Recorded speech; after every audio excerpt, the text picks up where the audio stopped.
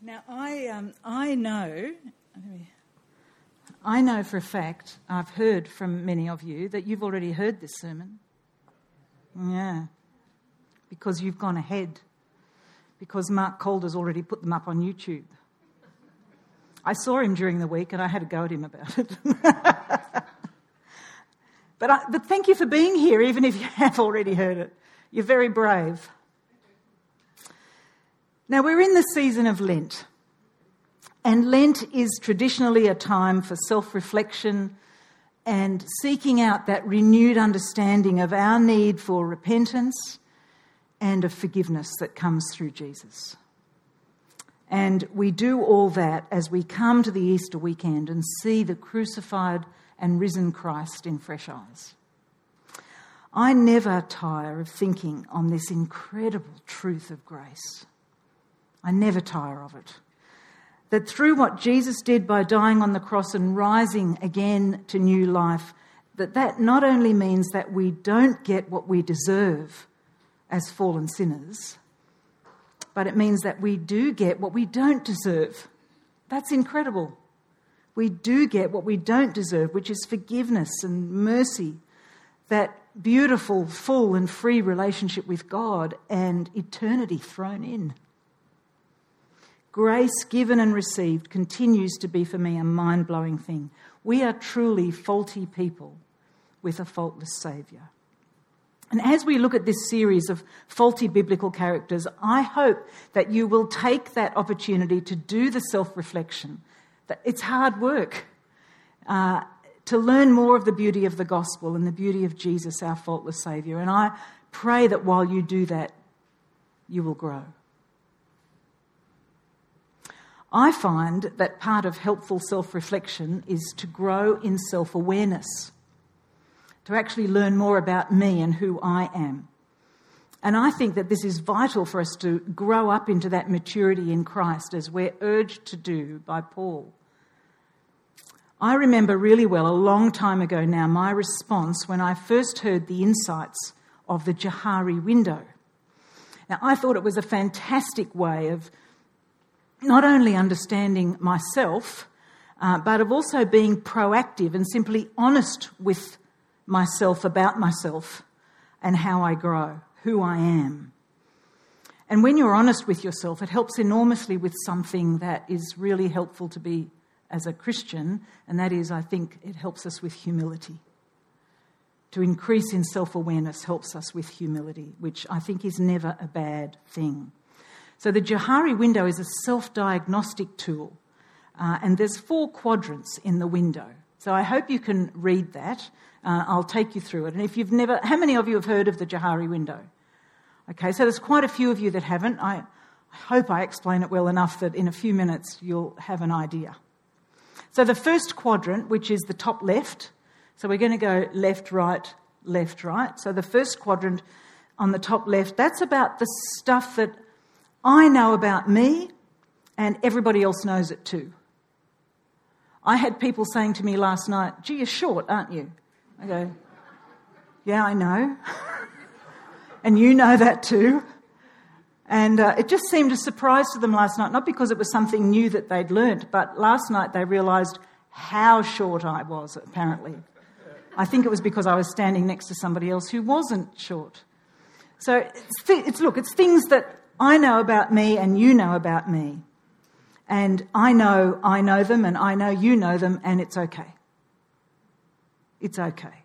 The second quadrant is stuff about me that others know, but I have no idea. There are things about myself that I'm blind to. And so for me to find out about those things, I either need to ask people to tell me, in other words, seek feedback, tell me how things are going with me, is there anything that I need to learn? Or other people decide off their own bat that I need to know and they make sure that they tell me. I could stay ignorant of those things if people don't tell me, or I can stay ignorant because I don't want to know, so I don't ask for the feedback. So the blind spot. It's about things that you know and I don't know that I don't know them. The third quadrant is the stuff that I know about me and you don't. And you're only going to find out if I reveal it to you. And depending on our relationship, maybe I will and maybe I won't. Depends. Depends how much about me I want you to know. So that's about stuff that I know about me, but you don't know that you don't know it about me.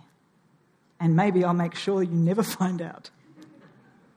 The fourth quadrant is totally unknown. It's stuff about me that I don't know, and I don't know that I don't know it, and you don't know it either, and you don't know that you don't know it. Okay? So for things to come out of that quadrant, there needs to be a way of discovery and shared discovery for us both to know. And that takes work. So, who now knows about the Johari window? Oh, okay. I'm not going to go through it again, but I think you really do. Now look, as I've been looking at the woman at the well, I've found this is a helpful way for me to understand her and what Jesus does with her. I think it really is a wonderful encounter, and it's a fascinating insight into human discovery about what this woman found out about herself through Jesus. There's plenty that she knew about herself, but there was plenty more that Jesus knew. And he shared so much with her about her life, her needs, her personality and her potential. And what a privilege we have to see her grow into that potential. So much so, in fact, that she brought many of her village to Jesus. I'm wanting to take us through today what I see as the characteristics of this faulty person. But I think that they are characteristics which we often all exhibit as well. So I'm hopeful that we can all learn. What I see in this woman are these things. She hides from the truth and looks in all the wrong places. She hides from the truth and looks in all the wrong places. She changes the subject when things get a little bit close. She's a bit slow on the uptake sometimes. But there's good news because she also grasps the truth and changes. I think those are her characteristics. Now, I don't know whether you've noticed, but of all the 6 studies in this Lenten series, our person today is the only one that is nameless. The only one that is nameless. Our 5 other people have names. Last week was Thomas. Then we've got James next week. There's 2 Marys and there's Nicodemus. They all have names. But this woman, who I believe we get to know so well, has remained nameless to the church for centuries. Isn't that sad? But let's thank God that she teaches us so much through this revealing and personal interaction with Jesus. So how did it come to be that Jesus was near this town of Sychar to have the conversation? Well, they say that the shortest distance between 2 points is a straight line. Yep. And Jesus was going from Judea in the south to Galilee in the north. So here's Judea down here and here's Galilee up here. So go straight up there and that's the shortest way. The reason he was making the journey was because the Pharisees had found out about the number of baptisms that was happening in his camp and the number of baptisms that were happening in John's camp, and they weren't happy, so he exited the south and went north. And as he moved north, it was the opportunity for his ministry up there to begin. But he had to get there. And there are 2 possible ways to get there. The longer route was through Gentile territory, which is around here and up that way. And the other way, that way through the Gentile territory, you had to cross the Jordan River twice. And the short way, of course, was to go straight north. Now, both these routes had issues.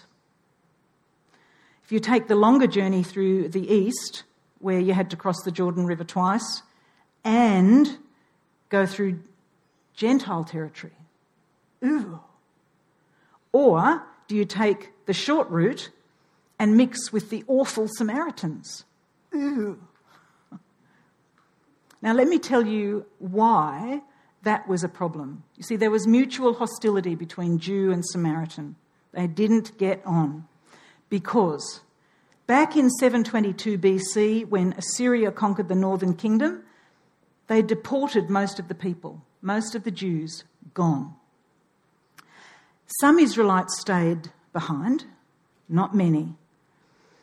And the Assyrians relocated other people in to take over this newly acquired land.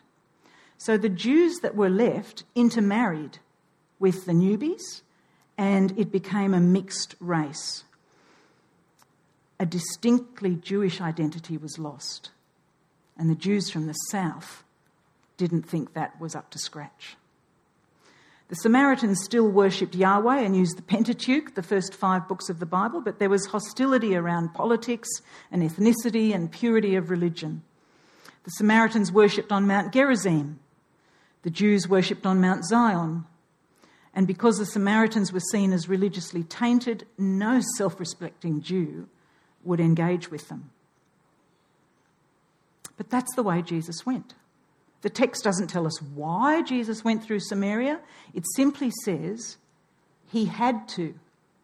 Isn't that interesting? He had to. It's pretty safe to assume that he didn't choose that route to be quicker because he had to be in the north for an appointment, because we see how easily he stayed there an extra 2 days at the end of the story. I believe what we're seeing here is Jesus crossing boundaries and willingly choosing to do so. It was a geopolitical boundary. It was a social boundary, which Jesus ignored.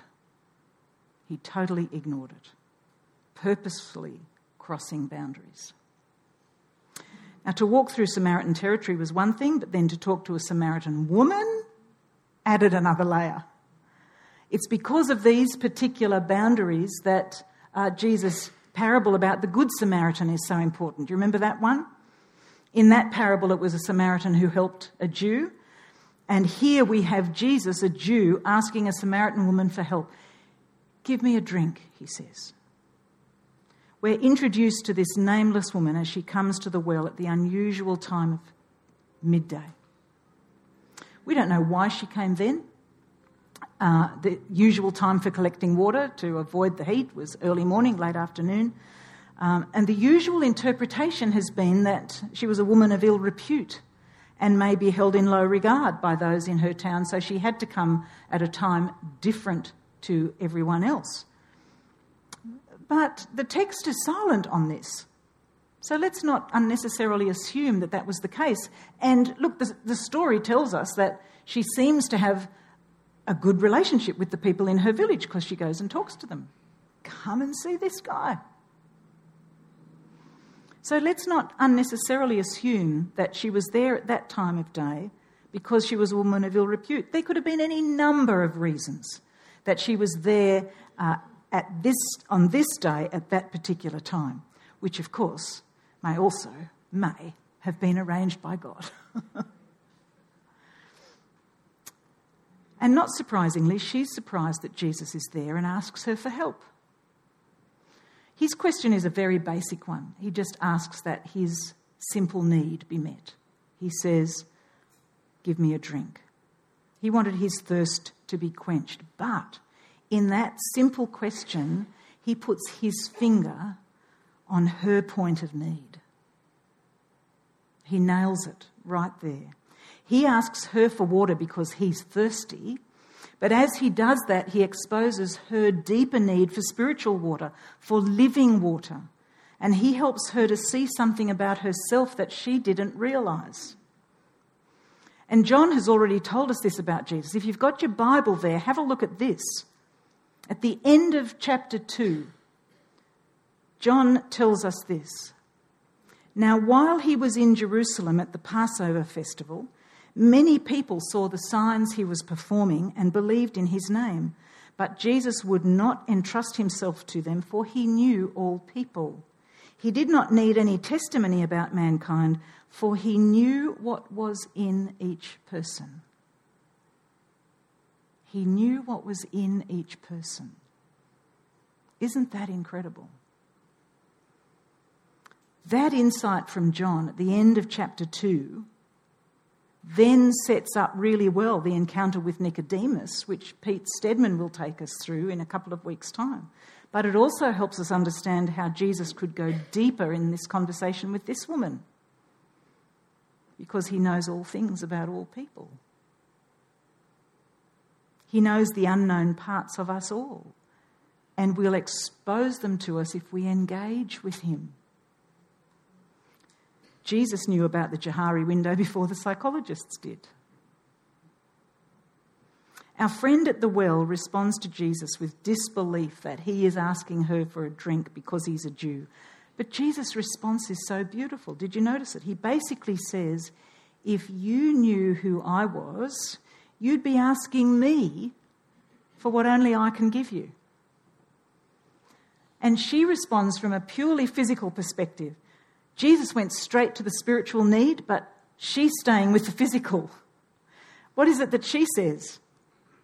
You see, she's hiding from the truth, and she looks in all the wrong places. She says to him, you don't have a bucket. How do you think you're going to draw this water from the well? Are you more smart than Jacob, who gave us the well? Come on. The conversation continues with Jesus pointing out that water that comes from the well won't do what his living water will do. But she stays with the physical understanding and replies, give me this water so that I don't have to keep coming back here every day. See, she's staying with the physical again. Have you seen it? This ad is back on TV again. Have you seen the ad with the woman who comes home from work and the genie's there? She can have whatever she wants. What has she asked for? Fill up the Tim Tam packet, please. And here it is. The Tim Tams go. She can eat them and it's back again. This is where this woman is at. Give me this living water so I don't have to come back and keep filling up the bucket. She's staying with the physical when Jesus is saying, no, this is spiritual. Why is it that she's persisting with that? See, she's trying to answer spiritual questions in physical ways. We do that as well, don't we? You and me. We do it. So often we are a bit slow on the uptake. It takes her a while to get the point, and so often it takes us a while for the light to come on. You see, physical answers are always and only temporary. They don't last. And because they don't last, they will let us down. We will always be dissatisfied with a physical answer to a spiritual need. But Jesus was trying to meet her deepest need.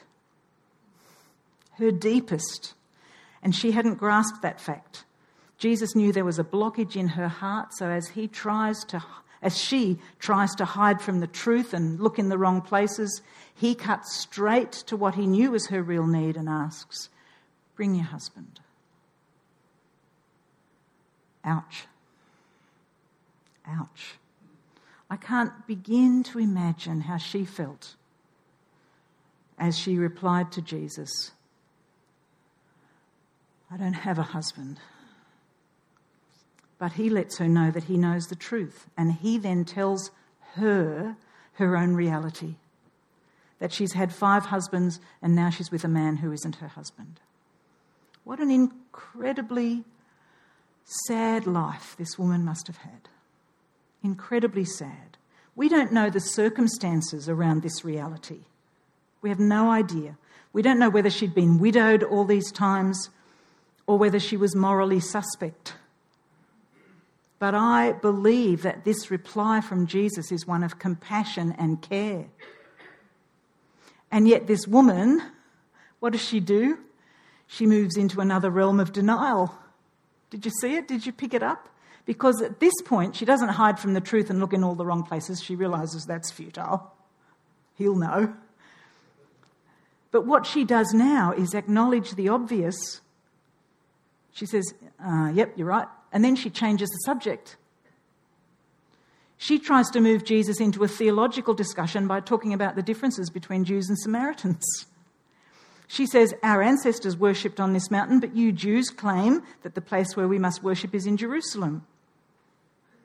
Now, this too, I believe, gives us great insight into this woman. She was theologically literate and astute, and she could easily engage in a deep conversation about these significant theological matters that separated them. And she wasn't afraid to do it. But it's a decoy. It's a decoy. And Jesus disarms her arguments about geography and takes her to the place she needs to go. He basically says to her, get beyond the physical. Worship on Mount Gerizim, not the point. Worship on Mount Zion, not the point. The point is that true worshippers will worship not in a place, but in a new way, with a new attitude. They will worship the Father in spirit and in truth. Now, at this point, you can see the woman's mind ticking over with excitement and interest when she says, I know that Messiah is coming, called Christ, and when he comes, he'll explain everything to us. And Jesus says, it's me. It's me. And at this point, the faulty person sees the faultless Saviour. She doesn't hide from the truth anymore and look in the wrong places. She doesn't change the subject. She's not slow on the uptake anymore, but she grasps the truth, and when she finally gets it, she can't keep it in. I've got goosebumps going up and down my spine at the moment as I hear that again. She grasps the truth and she can't keep it in. She goes back to the town and tells everyone she knows about Jesus and says, come, see a man who told me everything I ever did. Could this be the Messiah? Friends, when we know Jesus, when we finally get it, how can we not share it with others? How can we not? How can we keep it in? It's something that we must not keep to ourselves. We need to be sharing it, sharing what we know, sharing the grace we have received with others, because there are people out there who need it, who are lost without it. You see, when our life is touched by the authenticity of Jesus, it involves a change of heart. It cannot be just outward observance. It has to be inward change. There has to be.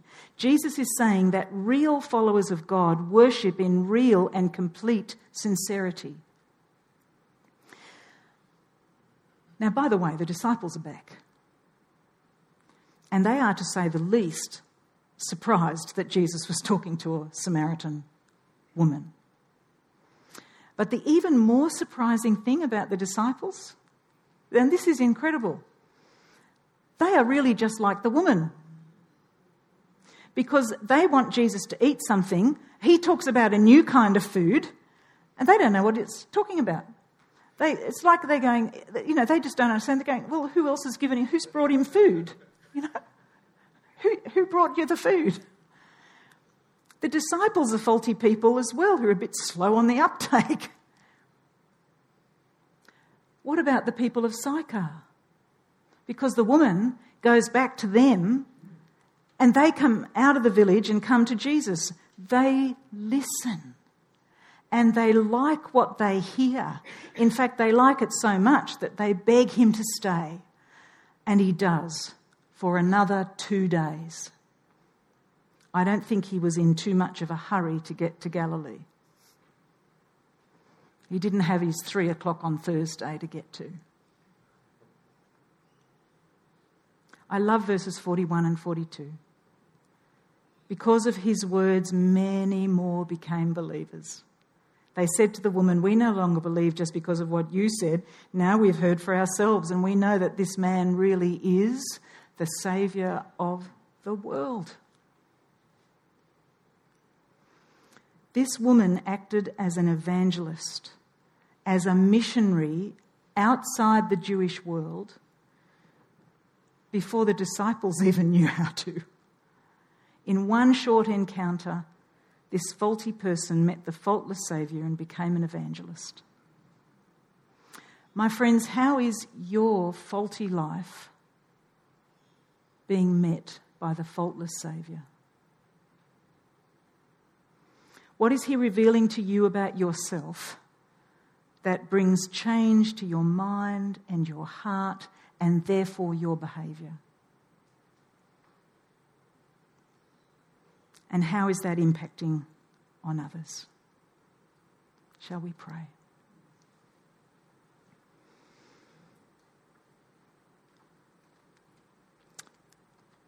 Lord, speak the truth into our lives and help us not to hide. Help us not to look in the wrong places or be slow to hear it or to change the subject. Lord, please help us to grasp hold of your beautiful truth, and please bring change to our lives for our sake, for the sake of the gospel and for the sake of this faulty world. We thank you, faultless Saviour, in whose name we pray. Amen.